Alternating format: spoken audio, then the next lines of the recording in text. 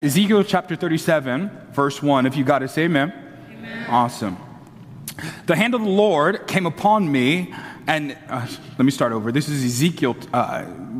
He's getting ready. Let me give a little preface before we read this.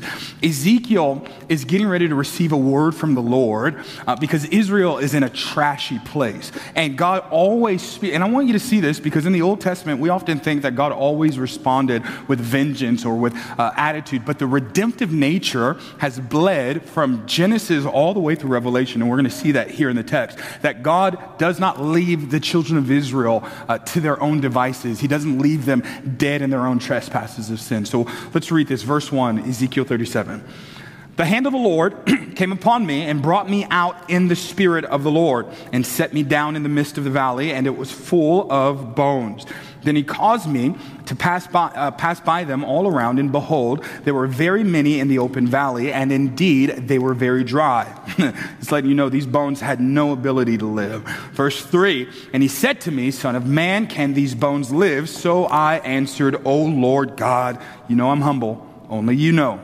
And verse 4, again he said to me, prophesy to these bones and say to them, O dry bones, hear the word of the Lord. Thus says the Lord God to these bones. Surely, somebody say surely. Surely I will cause breath to enter into you, and you shall live. I will put sinews on you and bring flesh upon you, cover you with skin and put breath in you, and you shall live. Can I stop for a second?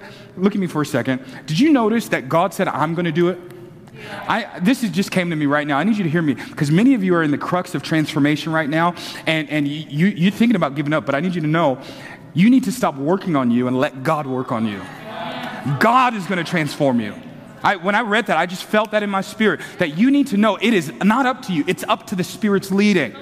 So I need you to believe that it may not feel like it. It may feel like a crushing. It may feel like chaos. It may feel boring and dead, but know that God is doing a work in you. All right. I just need to give you that little commercial. Back. What verse are we at? Verse 7. So I prophesied as I was commanded, and as I prophesied, there was a noise and suddenly a rattling, and the bones came together, bone to bone. Indeed, as I looked to the sinews and the flesh came upon them, and the skin covered them over. But there was no breath in them. Also, he said to me, prophesy to the breath. Prophesy, son of man, and say to the breath, then says the Lord God, come from the four winds, O breath, and breathe on these slain that they may live. Our last verse. So I prophesied as he commanded me. And breath came into them, and they lived and stood upon their feet, an exceedingly great army. Let me read that last verse one more time. So I prophesied as he commanded me, and breath came into them, and they lived and stood upon their feet, an exceedingly great army. I want to preach a message, stand for a moment. I want to preach a message titled The Authority of the Believer. If I were to give it a different title, a subtitle, I would say, keep standing for a moment. I would say, it's not up to him, it's up to you. It's not up to him, it's up to you.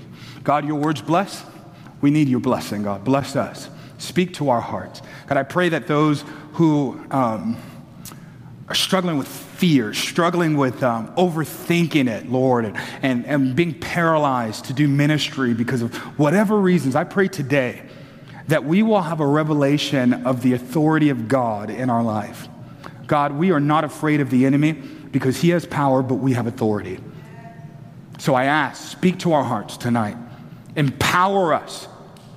In Jesus' name we pray, God, let your people be edified. Let Jesus be glorified. And God, let Satan be terrified. And we pray this in Jesus' name. And everybody said, amen. You can take your seat. On your way down, look at your neighbor. Say, neighbor, it's not up to God. It's up to you.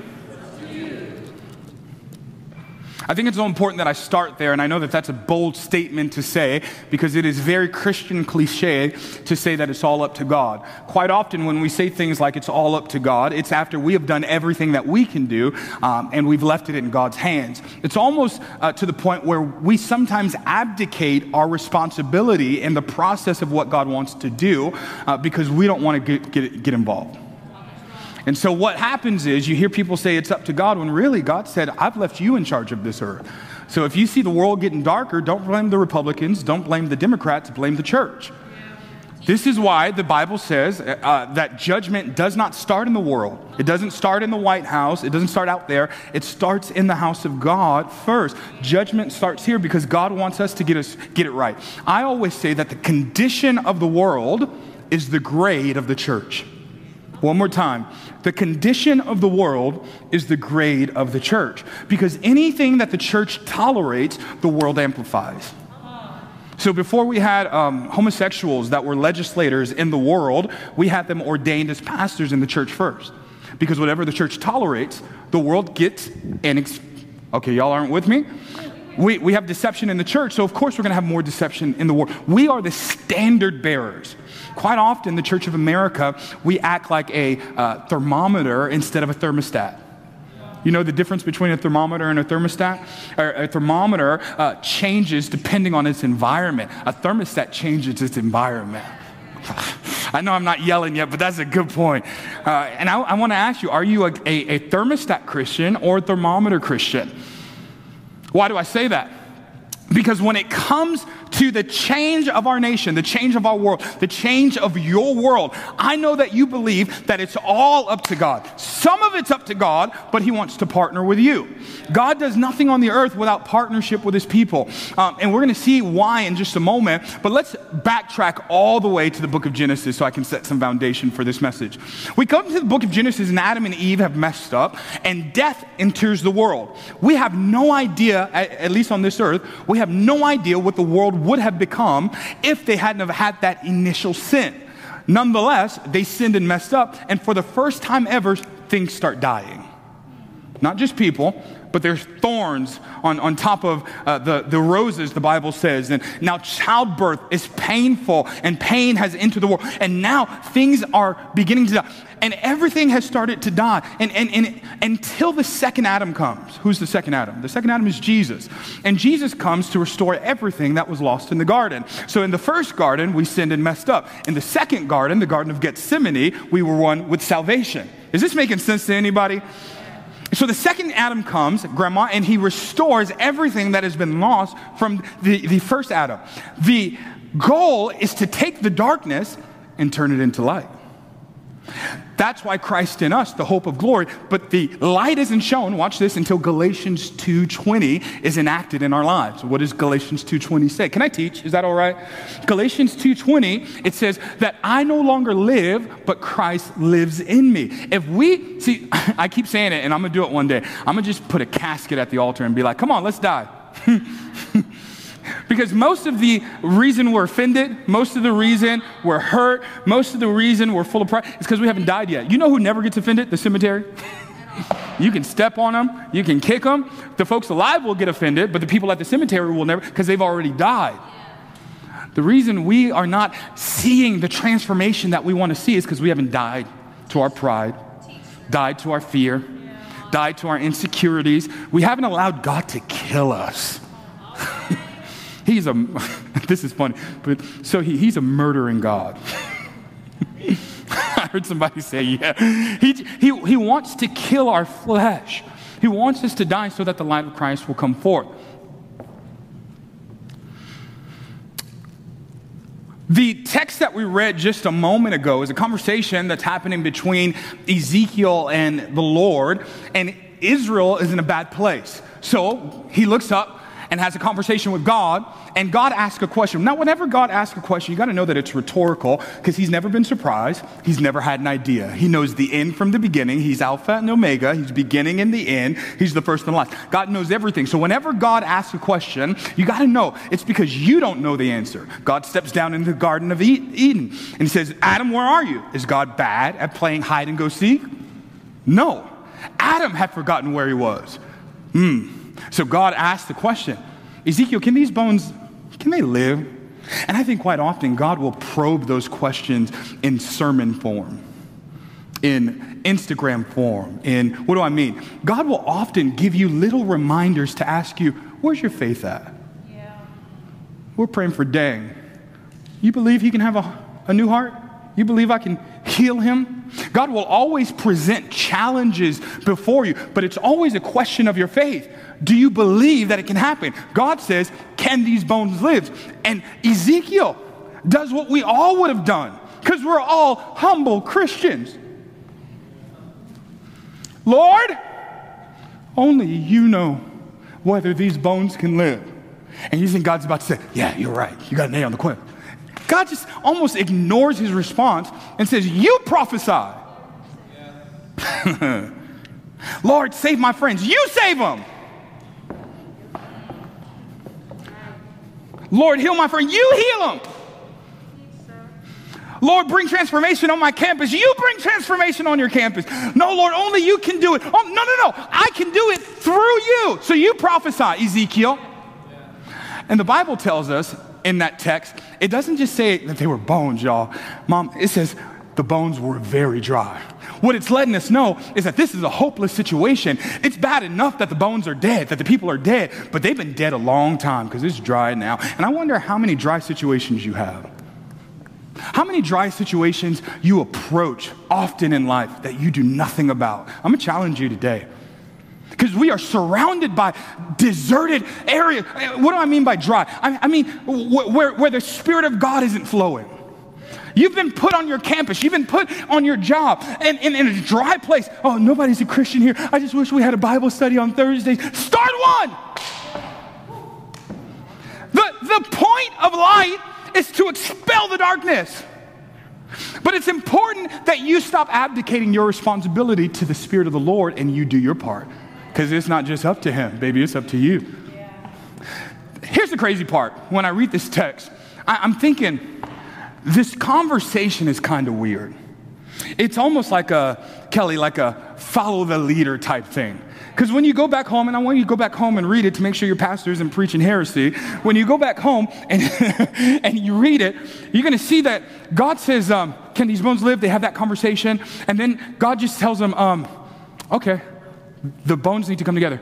Prophesy over the bones. And he prophesies over the bones, and the bones come together. Okay, but they got no flesh on. Prophesy to the flesh. Prophesy to the flesh. Flesh comes on them. Yeah, they're there, but they're like most Christians in church. They're just there. They're not really breathing, doing anything. It's like, and if you're not laughing, you're probably offended. And God tells Ezekiel, okay, prophesy. So the situation is, God hears the need. And God's like, Ezekiel, meet the need. No, God, you save my friends. Well, I can't do that if you never talk to them about Jesus. You do your part, and I'll do mine. Come on, God, I need you to bring revival on my campus. I can't even get you to pray for your campus. There's a partnership that's happening, and God is giving us a template for how easy ministry should be. Follow the leader. Just say what he said. Just do what he told you to do. Don't make it hard. Don't overthink it. Don't be afraid of making mistakes, because we're going to all make some mistakes, so you might as well embrace it now. If you're going to fail, be a good one. Here's the problem. Most of y'all call yourselves failures, and you haven't earned the right.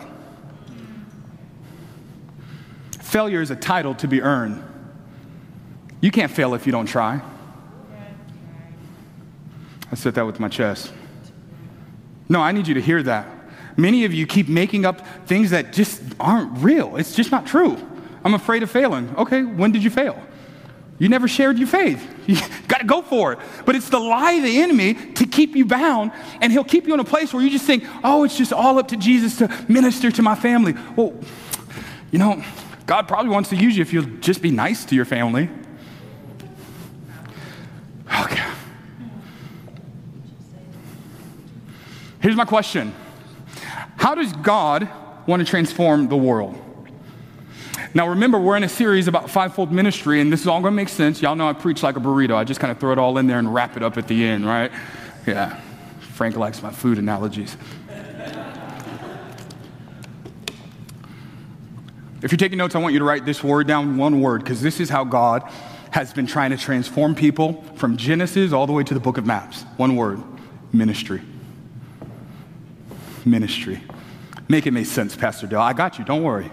Ministry. From beginning to end, it's always been about ministry for the Lord. it's important that we start here because in the other text that we've been following, it says that the apostle and prophet, the teacher and the pastor, they are not the ones doing the work of the ministry. They are preparing you all to do the work of the ministry. So the question becomes, what the heck is ministry? Let's dive into this. Ministry is from the Greek word diakoneo. If you can say it better, be my guest. Ministry is from the Greek word diakoneo, meaning to serve. Or sometimes the other word that's used, I don't even know how to say that one. It means to serve as a bondservant. So the term ministry, the literal translation, it means to serve. That's all ministry is. Ministry is not about preaching. It's not about leading worship. It's not about a platform. Ministry is about service. This is where we get in trouble, because if you're leading worship and that's your ministry instead of serving, you let pride and ego raise you up. You're not supposed to be leading worship, Matt. You're supposed to be serving by way of leading worship. I'm not supposed to be preaching. I'm supposed to be serving by way of preaching. That's all ministry is. And in a culture where everyone is trying to be served, we've been called to be countercultural. We've not been called to be served.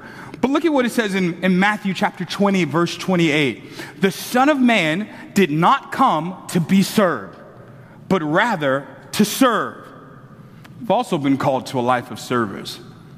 See, when I first started preaching, Pastor Roger Wong, his son was my intern pastor, or my boss basically, and we're sitting in the office. Some of you have heard this story, and he is giving me an encouragement. I'm just going into ministry. I think I was 18 years old at the time, and he's like, we got to talk, and I just want you to get prepared, stay humble. God's going to use you, powerful, and here's your towel. And in black culture, when a preacher gives you a towel, that's like a sign of affection. It means, oh, preach, boy, because we have a towel. And I don't really sweat because I'm a gentleman. I glisten. But a towel to wipe your sweat and your spit while you're preaching and all that stuff. So I was like, I had a big smile on my face. I said, man, thank you. And my boss was half white and half Asian. So I was like, man, I didn't even know you knew this black culture thing. And he said, what black culture thing? I explained to him what I just explained to you. He said, this isn't for preaching. Can you go clean the bathrooms? I was offended, y'all. I said, that was a setup. I went to the bathroom. I'm legit upset. Like, I feel a little humiliated. And I'm cleaning the toilet, and I'm seething, like just upset. And all of a sudden, the Holy Spirit, because the Holy Spirit always wants to talk to you when you're mad. Get your attitude together. It's like, what is it, Lord? He said, until you can treat this toilet like you would treat a pulpit, you're not ready for the pulpit. Because you think it's about preaching. In reality, it's about serving. People, I heard a quote recently, and I thought it was perfect. It said, people don't get judged into changing, they get loved into changing. I wonder how many people would be transformed in our workplaces if we would actually serve in our workplaces. Ooh, okay. Because you were thinking serving in church. We don't need all you guys to serve in church. We need more of you, please. We do need more. But if all of you were serving in church, we would have no need for you. Where we need you to serve is in places that need ministry. But if you're thinking, I'm just here at this job just so I can get my paycheck, my boss better not talk to me, I'm not doing my coworkers, you are missing out on opportunities to minister. You don't need a pulpit. God's giving you a cubicle. I wish I was sitting where y'all sitting. I'd be amening right now. This is such a good word. I need you to hear. So here's the thing, though. When it comes to ministry, you got to understand you're not the first to be a minister. God was the first to be a minister. Pastor Del, when did God ever do ministry? He's been doing ministry with the children of Israel since the beginning of time. Let's not use the word ministry. Let's use the word serve. He's been serving the children of Israel for a long time. Isn't that wild? To think that the God of the universe, who formed the 9 systems in our body that I don't fully understand, comes down and serves his people on top of them being rebellious. Come on, parents, talk to me. How much are you doing to your kids if they're talking smack back to you? It's like, no, get in that room and sit down. But that wasn't the heart of God. The children of Israel messed up, were in the desert for 40 years, and God was a chef and served them some manna. Got real good. Served them some quail. Their shoes got ready to wear out, so he turned into, Nike. And he served them with new shoes. And then it got real hot, so he served them as an air conditioner. The Bible says he became a cloud by day. And then it got real cold at night, so he served them by way of becoming a heater. And the Bible says he turned into a pillar of fire by night. And by way of their service, they survived the desert. I need you to understand this, because the text that we've been reading about all of us being called to ministry, it's not about preaching in this. I need that to get out of your head. Who has God put in your life to serve? Just right around you, especially those who don't know Jesus. It might be your children. It might be your parents, but God's put somebody in your life that you've been called to serve, and you don't know it yet, but that service is going to draw them to the Spirit of the Lord. Somebody say yes. Why do we even need ministry? It's because Adam messed up. If Adam had messed up, we would have just been serving and ministering to the Lord in that sense. But the reason we need the kind of, and when I talk about service and ministry, what I'm talking about is the type that wins the lost. We're not just talking about, because we're all called to serve on every level, but I'm talking about that intentional ministry where, no, I've been called to serve in this area. I've been called to serve these people, to serve the poor, to serve.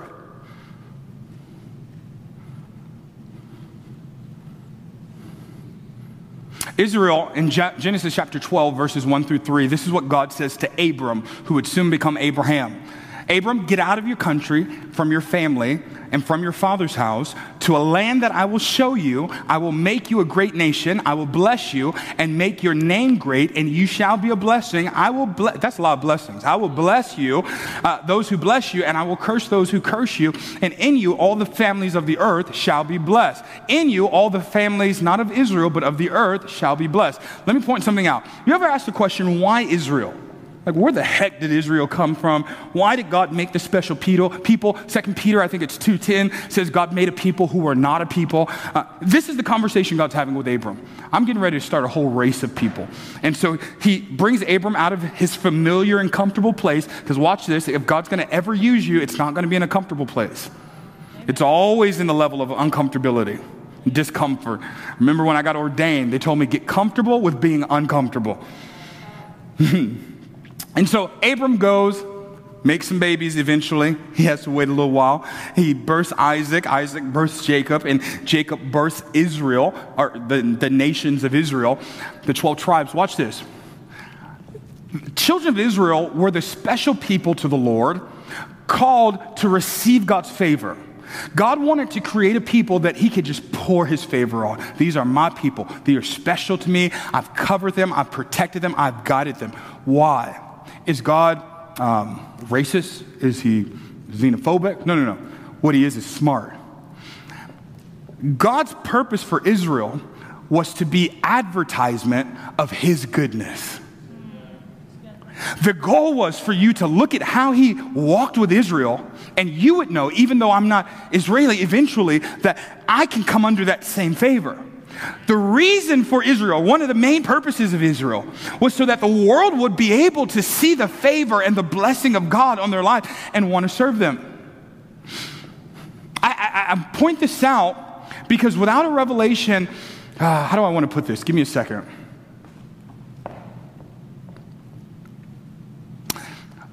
We've been called out to be trophies of the goodness of God. You and I, we are saved, and yes, we're going to heaven, but our lives have been called and been meant to be trophies of the grace and the goodness of God. That's one way that God's going to win this world, is by looking at those of us who do love him and how we live. Even what the Bible says. It says, they shall know that you're my followers by the way that you love each other. People are going to look at you. You're a living epistle. They're going to read you, and they're going to want to serve me. Like the way that we interact with each other, the way that we serve each other is actually a witness. The way that we don't serve each other is a lack of that witness. Let me hit a few more points, and then I want to bring Pastor Andrew up to share something. The message is about authority, and let me kind of clarify this because I know it's kind of all over the place.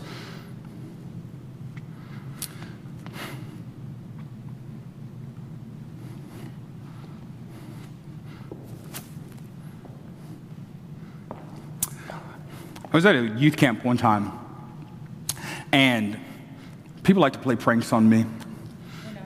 Yeah, I hate it. And so there's this little chubby Asian kid named Lex, and Lex had decided, I'm going to pour a big bucket of water on Pastor Dell. Now, black people in their hair, let me explain something. As you can see, I got my new little cockroaches in my head, and don't do a close-up. Don't wet me. So somebody comes, and one of the kids sneaks over and says, hey, Lex, he's getting ready to pour a bunch of water on you, Pastor Dell, because whatever the Holy Spirit doesn't tell me, his people will. And so I was like, okay. So I see Lex from a far distance and said, hey, Lex, what you doing? And Lex kind of looks in that face of stun like, oh, nothing. Lex, come here. And Lex looked at me, He has a bucket of water in his hand. He's like, Lex, come here. He puts down the bucket. No. Bring the bucket of water. Lex brings the bucket of water. He stands in front of me, Kelly, and I'm like, Lex, what are you about to do with that water? He's like, nothing, Pastor Dell. I was like, I know what you're about to do with that water. Now, this is when I was a youth pastor. I'm different now. I'm delivered a little bit. And he's like, I'm not going to do anything with that. I said, you are going to do something with it, Lex. And there's about 50 kids around us watching this, laughing their head off. I was like, Lex, you're going to take that bucket of water and you're going to pour it on yourself. Lex was like, why? I was like, because you were planning on pouring it on me. So I want to see this to completion. I'm just going to switch the person. It's now you. Lex, no joke, pours it on himself. Then afterwards, he starts laughing. It's just a weird moment. But I often think that that's what it's like in working with darkness in the world. Let me get serious for a second. Because Lex had the power to do something, but he honored the authority that I had. See, the enemy has power. Don't let anybody lie to you. Yeah. The enemy does have power. I've watched people slither on snakes like it's not humanly possible. I've watched people levitate. The devil has power. Here's the thing, he doesn't have authority. You missed it. Because if Deacon Job was here, he would tell you that he had power to hurt Job, but he had to go to heaven and get authority to hurt Job. Because the devil has power, but he doesn't have authority. This is why it's important that you understand that you don't have to have fear because you have power and authority. Because the Bible says that when Jesus rose up, he rose up, some translations say power, some say he rose up with all authority. I'll take both of them. What it means is, according to math, if Jesus has 100% of the authority, how much does the devil have? This is the slow class. Come on, talk to me. Help me out with the math. This is Asian American Appreciation Month. That was bad. I'm sorry. If God has 100% of the authority, how much does the devil have? So what are you afraid of? This is why God makes it sinful to be fearful. He says in Revelation chapter 21, verse 8, that cowards will not inherit the kingdom. And then it says liars, whoremongers, thieves, all the rest of it. But at the top of the list is cowards.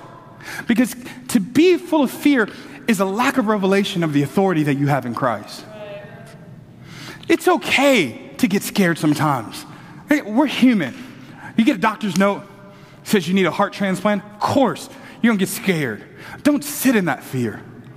Start walking and sitting in your authority. Take authority over that thing by way of prayer, by way of fasting, by way of reading your word. Take authority over that thing. Is this making sense? I'm going to come to a conclusion. I told you I didn't have a lot to preach today.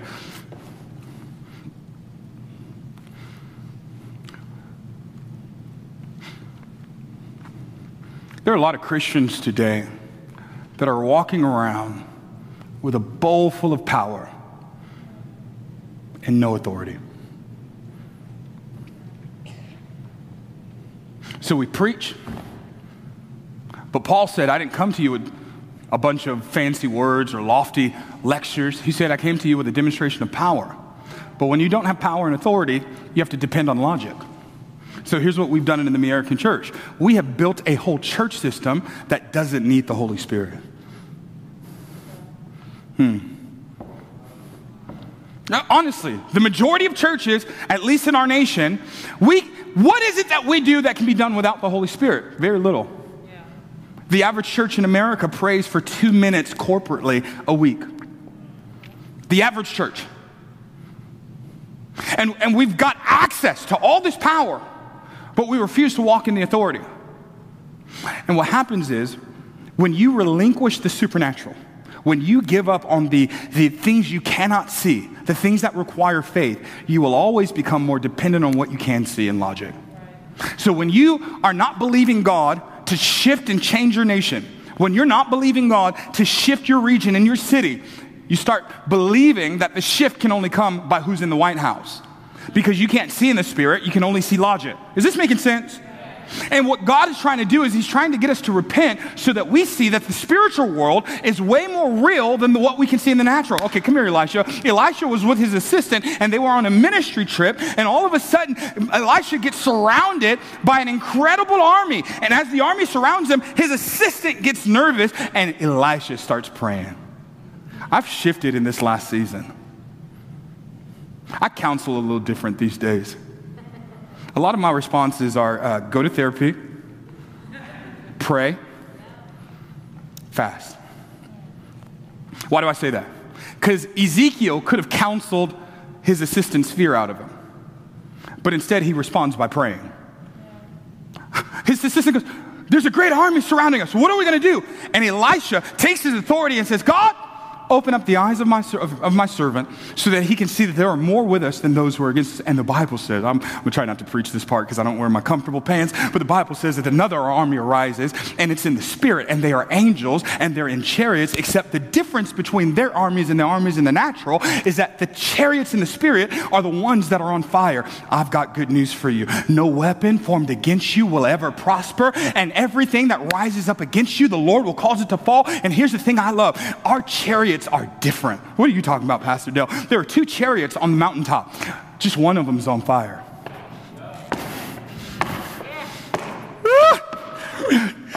I need you to hear this. You are facing some stuff in your life, and it feels like it is insurmountable to overcome. But the good news is that God has got some stuff for you that's been set on fire, and it may look regular, it may look basic, you may look simple, but if you've got a certain fire, victory is your portion.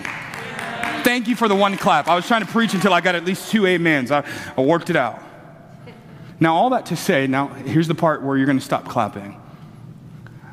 In the kingdom, you're only given authority if you're willing to submit to authority. Lock the doors. Lord spoke this. Oh, mercy. Your pastor is clumsy. Y'all pray for me.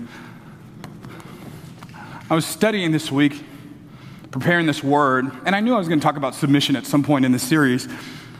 But I was reading over the text in Ephesians where it says that he's given us gifts for the body, apostles, prophets, teachers, pastors. Believe it or not, your pastor is a gift to you. The only person who said amen was the one I pay. They are gifts to the body. And let me say this, because the spirit of the world is starting to enter the church. We need to stop dishonoring spiritual leaders. No, I'm going to say it one more time because I didn't get enough amens. I know the world wants to slam Hillsong. They want to slam Carl Lentz. And yes, they were wrong. Yes, they were in sin. But we cover. Yeah. We are a people of grace. Yeah. And what we're doing is we are taking on the spirit of the world, and we've started. It's one thing to call leaders out, and you better be careful about how you do it. Because just because people mess up doesn't mean God's hand is off of them. And you got to be careful how you treat God's anointed. This is why he warned you. He says, touch not my anointed and do my prophets no harm. I didn't mean to go here, but I feel like somebody needs this. We have to be, it breaks my heart to hear how we talk about the fallen. And when I hear people talk about the fallen, it's just an identification for me that you're not spiritual. Because the Bible says, those who are spiritual, let them restore those who have fallen gently. Oh, y'all don't want that word, gently. I'm not even going to go there. Because we rebuke and we think we have to be mean. You do not have to sacrifice kindness on the altar of truth. You can be truthful and kind. Let me finish this, because I told you I wasn't going to preach long, and I ended up preaching long. In Matthew chapter 8, there's a story where a centurion's kid is sick. And Jesus approaches him and says, okay, take me to the house. And the centurion has a revelation that each believer that's in a local church needs to receive. He says, you don't have to come to my house. Now, this man's a centurion, Roman. He's not even a Jew. He says, you don't have to come to my house. I'm a man who's under authority. I get it. And I have authority. And I know when I say for somebody to do something, they have to do what I said. So Jesus, because I have a revelation of authority, I know that all you have to do is speak it. The winds and waves are going to have to obey and come under your authority. This man has a revelation of authority and taps into Jesus' authority. You missed it. I said it too fast. Let me say it slower. Because this man has a revelation of biblical, godly authority. It's not cloaked in spiritual language, but he's got a revelation of authority and order. Because of that, he taps into the authority that Christ has. And Christ just speaks the word and heals the shout. There are a lot of orphans in the body that are trying to move in an authority that they've never submitted to. Yeah. As I prepared this message, that was about as many amens as I expected to hear. Because everybody wants to be a pastor. Nobody wants to be pastored. Everybody wants to be a worship leader. Nobody wants to actually worship. No, and we are asking for authority that we're not willing to submit to. Yeah. And part of the problem is it's not all your fault. Some of it's our fault because we haven't taught the church how to be pastored. We haven't taught them proper authority. But submission, I know it's a bad word, it's a godly word. And the Lord spoke that to me because he said, Dell, though I've given them apostles, prophets, pastors, and teachers, if they don't submit to them, they can't receive the gift. Write this down. Because you cannot submit to that which you will not honor. You cannot submit. I stole that from Alicia. You cannot submit to what you don't honor. Now, why do we want to submit? Because there's fruit that's born from submission. We grow because of submission. Now, let me define submission for you a little bit. Is this making sense? Is it clear? I was really struggling with how to communicate this. Now, I need you to understand that submission is not a surrender. See, a lot of us have a hard time with submission because we're afraid that we're surrendering our autonomy. And that's not what it is. I love the way that Pastor Andrew puts it. I've been quoting our people a lot because y'all deep.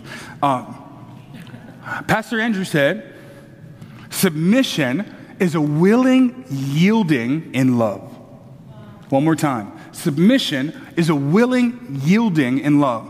And I thought that was so important because I was telling him, I was like, I'm struggling to figure out how to communicate this because what I want to communicate is that submission and obedience are not the same thing. You can obey and still not be submitted. I could prove it to you, but I'm not going to name any names. You can obey and not be submitted because submission is a heart thing. It's a heart posture. It's a heart. See, some of you can do what Pastor asks you to do. You know, Pastor says, hey, can you come in and serve? Yeah. Oh, yeah, Pastor. Always asking me to serve. Always going to come. That's not submitted. You're obeying, and praise God for obedience. So I don't have to give you the right hand of fellowship. Thank God for obedience. But what God honors is not just obedience. He wants submission. He wants our heart to be intertwined. That's why I had to preach that message, Keys to Disunity. Because many of us, even in our church, we're not experiencing that coming together, that our hearts are aligned together. See, submission is about aligning. It's what Paul said. Follow me as I follow Christ. Now, when I stop following Christ, you stop following me. But still treat me well. No, I mean that. Because many of you think you have permission to beat up the pastor when he makes mistakes. Oh, I feel like fighting now. Saul was a horrible king living in rebellion, and God wouldn't allow David to touch him. David wanted to because he went to a cave, got some of his clothes, and said, Saul, I could have killed you if I wanted to. So there was something in him. But God said, even though he's in rebellion, you let me take care of him. Here's why you need to submit.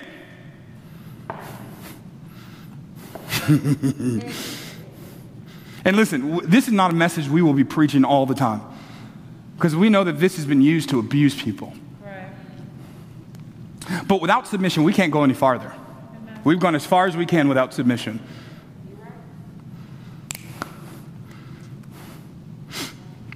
What's hitting my heart right now is I'm thinking about different ones, not in our church, but just different people I've pastored over the years. And I've thought, man, you think I'm trying to get you to submit so that I can manipulate you, so that I can do what I want with your life? I'm trying to get you to submit because like a personal trainer to a person who's working out, I know some stuff that you don't know. I've seen some things that you haven't seen. Being a pastor, and especially a prophetic pastor, it's me and Kelly, we were driving somewhere, and I was driving because she drives 2 miles an hour. And so I was driving, and no, you were driving because I was tired, and I was frustrated that you were driving 2 miles an hour. We're driving, and on the other side of the freeway, stop traffic, just nothing moving for probably about a mile. We get to a mile, and there's no cars, and it's just smooth sailing. And I look at Kelly, and I said, that's what it's like being a pastor and a prophet. Because I want to go all the way back to the front of that line and tell them, or to the back of the line and tell the people in the back of the line, yo, there's an accident, get off here and make a detour.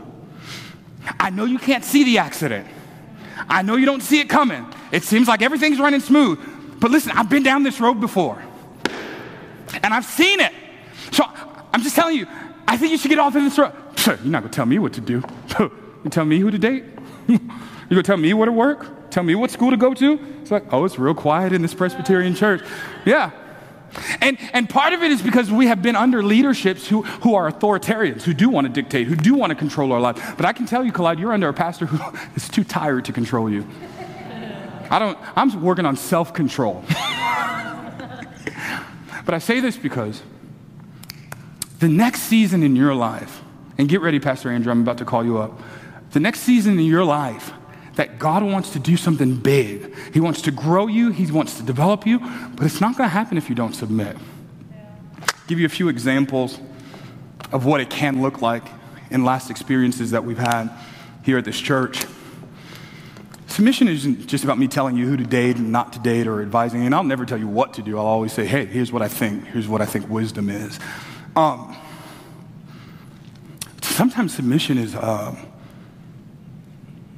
Let me say this one line before I finish, because I want to make sure I said this.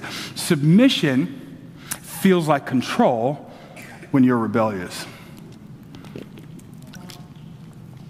Submission can feel like control when you have a spirit of rebellion. At the end of the day, some of us have a spirit of rebellion. We don't submit to anybody. We don't submit to a pastor. We don't submit to a spouse. We don't submit to an employer. I'm self-employed, so I don't have to be submitted. All right? I knew they weren't going to like that point.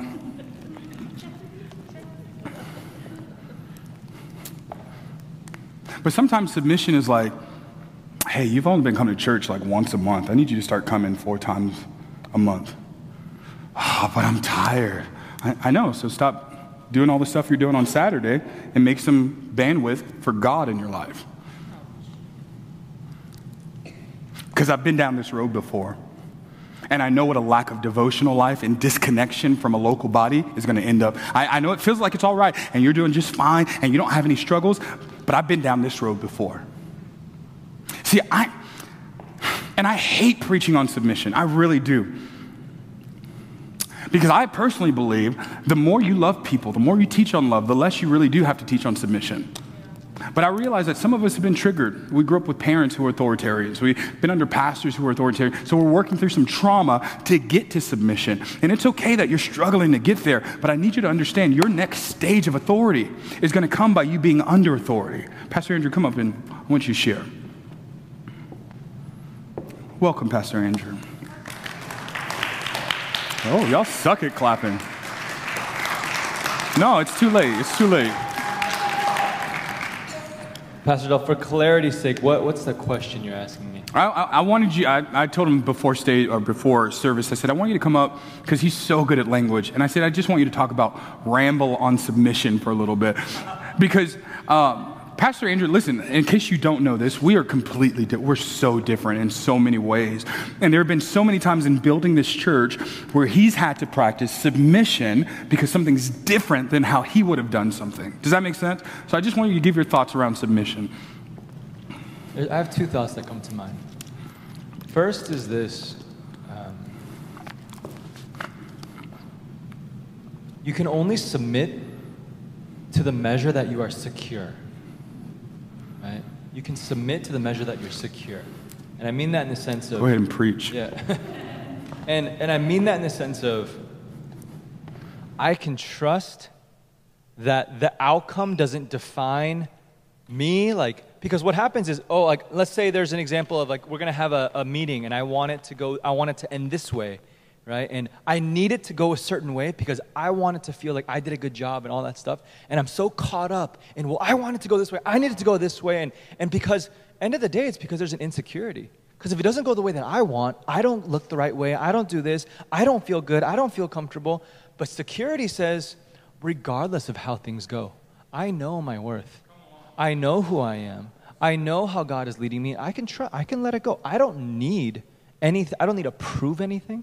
I don't need it to show you that I'm worth or any of that kind of stuff. So because I can trust in God, because I can release the outcome, because I can release all of my own anxious need to prove something, all that kind of stuff, I can submit to certain things and just trust, hey, even though I would have done it differently, I can allow you to do whatever. Potentially, I can allow you to make a fool of yourself, right?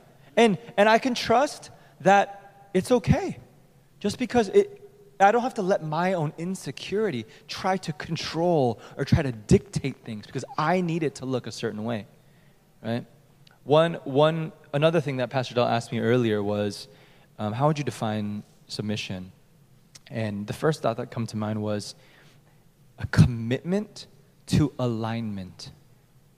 Okay, a commitment to alignment. When I say that, because it's not just alignment. Because alignment means you are 100% on board, you feel the same things, you understand, you agree 100%. You can't force that. You can't just act like you're 100% aligned. But you can commit to trying. Okay? Hey, I don't 100% feel that like all the way, but I'm committing to come in alignment with you. Does that make sense? So even recently, a couple weeks ago, we had a service where we prayed for the baptism of the Holy Spirit. You guys remember that service? Was anyone blessed that Sunday? People's lives were changed that day. History was being made that day. Right? People literally had an encounter that they will remember for the rest of that will mark the story of their lives, right? I remember thinking about a couple weeks ahead, I'm like, I don't know. I was just like, I don't know if that's going to be the best thing. Do we really want to do that? What does that say about our vow? What do we emphasize? I had all these thoughts, and I sat through it. We even talked about it a little bit, right, briefly. But I thought about it, and I was like, okay, I have my own preferences. I have my own inclinations. I have my own beliefs and values and all these kinds of things. But in that moment, there's no statement about, well, he's better than me, or I'm better than him, or who's right or who's wrong. I'm trusting in that moment. Because I'm secure in who I am too, I can trust, okay, in this time and moment, God is on him to lead his position. Positionally, he's at the front. Okay, God has given him a responsibility that he has to own up to, that he has to take on consequences for. And what I'm going to do is say, I'm not 100% on board, but I'm going to commit to support. Because I believe that however it turns out, God is sovereign. Amen? It could have gone poorly. It could have gone, maybe nobody got blessed. Maybe God didn't move, didn't happen. But I believe that God honors my commitment to alignment, my commitment to unity, my commitment to us being on the same page so that we can be knit together in the bond of love and unity. Amen? But a part of that day, I wasn't 100% feeling it, but I was praying into it. I was committing to be aligned. I don't know if I have a ton of faith for people to get messed up or whatever, but I was committed to it. And God moved. Amen? And I entrusted it. Okay, hey, amen. I trust that God has put him in a place of authority. And one last thing I'll say is, I was talking to a friend about this because he has this thing against hierarchy, okay? And I realized that we as a society, we cannot help but assign value to hierarchy, okay? If you are a higher position than me, that means that intrinsically you are worth more than me. You are more valuable than me. That's why sometimes we can get offended by hierarchy, just because that we automatically think, well, you're trying to be above me. That means that you think you're more important than me, more valuable than me. You're making a statement on myself. But I remember talking to my friend about this. When I look at the Trinity, when I look at the nature of who God is, there is a natural, essential hierarchy. Jesus says in John chapter 5, I only do what I see my Father doing. Jesus had all power, all authority. He could do anything. He could heal anybody. He could accomplish whatever he wanted. He said, I only do what I see my Father doing. The Holy Spirit, he only goes when Jesus sends him. There's this hierarchy in the person, in the Trinity, the Holy Spirit, the Son, the Father, but never is there a hint of a difference in value. They are all God. But in our culture, we can assign value to position in hierarchy, right? But the Holy Spirit can be at the bottom of that hierarchy and say, I know who I am. I know my value. I know my worth. And as we as a community come into a place where we know who we are, we know our value, we know our position before God, we know we are loved, we know that we have nothing to prove, nothing to earn, nothing to try and attain or achieve, then I can submit to you. I can submit to you because there's nothing at stake for me, right? But I want to submit in love because I want to see what God wants to do through our unity, through my submission. Is that a little bit? That's so good. I should let you preach on this. Everybody stand with me. Elle, come and help me out on the keys. Everybody stand up with me. Wasn't that a good word? I want to wrap it up with this. Hebrews chapter 13, verse 17. Kelly showed me this scripture when I told her what I was preaching on this week. And I never read it like that. I never read it like that, so we're going to try it. Hebrews chapter 13, verse 17. Here's what it says. Obey your spiritual leaders and do what they say. That's the first part. I didn't write it, he did. Let me read it one more time because it felt good coming out of my mouth. Obey your spiritual leaders and do what they say. Their work is to watch over your souls, and they are accountable to God. This is the part that I had never read that Kelly showed me. Give them reason to do this with joy and not sorrow. I was like, because y'all pastoring is hard sometimes. I love it. I mean, I fuss because it's funny, and I ain't quitting no time soon. But man, sometimes I'm like, man, my job would be easier if people would just do what I ask them to do. In some ways, right? But then here's the question. How can I trust you? Number one, you should be under a leader that God's called you to be under, number one. And you can grow in trust. But in reality, and I don't know who said this, but somebody said this to me. In learning spiritual submission, I'm learning how to submit and trust the Lord through you. I'm submitting to you as my leader, as my pastor. But in reality, I'm trusting God. And why is submission necessary for the body of Christ? Because I watch over your soul. No, for real, for real. Are you playing L? Okay, there, you back behind me. Because I need this to go down real sweet and romantic. No, I need you to hear me. I spend hours praying for you. I weep over you. I call you out by name. I fast for you. I'm not the best pastor. But I am watching over your soul.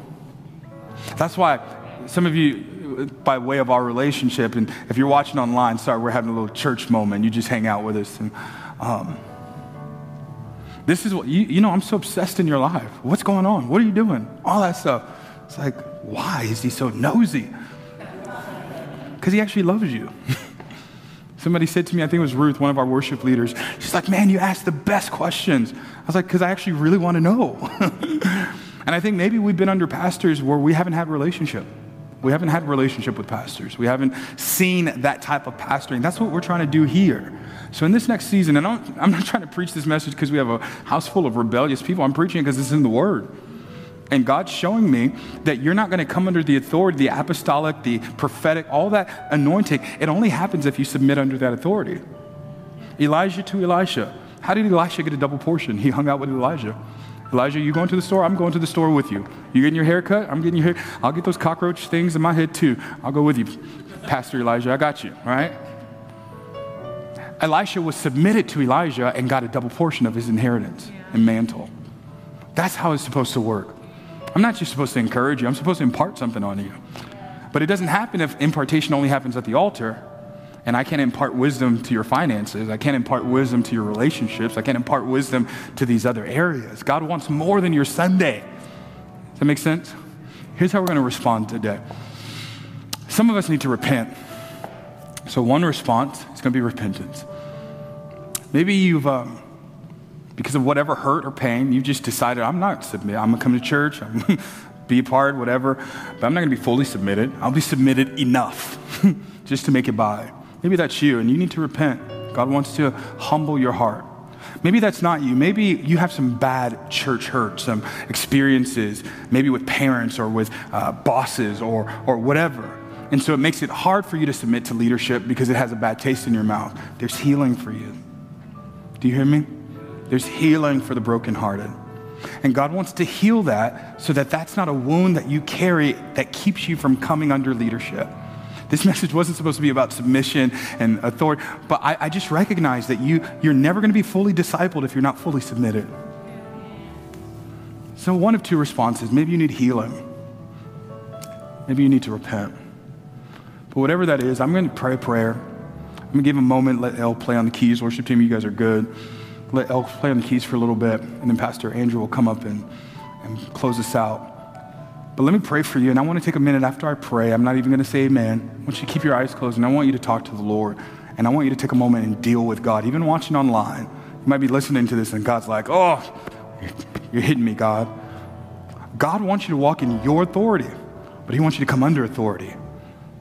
So God, I thank you for this word. And God, I pray that we would walk in the authority that you purchased for us. That spirit that raised Jesus from the dead, Lord, let it quicken our bodies. And God, I pray that we will be a people who don't just walk in power, but will walk in authority. That we are atmosphere shifters, that we transform and change things because we have authority over things, God. You've given us that authority. But Lord, I admit I've done some wounding as a leader and a pastor. So I know there are some people here who have been wounded by leadership, by pastors. God, one, I pray that you would heal that wound right now. If that's you and you need healing, I just want you to put your hand over your heart. Nobody's looking around, but just as an act of faith, even watching online, put your hand over your heart. God, would you heal every leadership wound? And it may not be from a pastor, it might be from a parent or some other authority figure, but there's a wound there, and it makes it hard to trust authority figures. God, I pray, would you heal that wounding now? Receive it, receive it. Receive it now. Just take a moment and talk with God for a little bit. But God, come in and heal this wound so that we can submit like you called us to submit.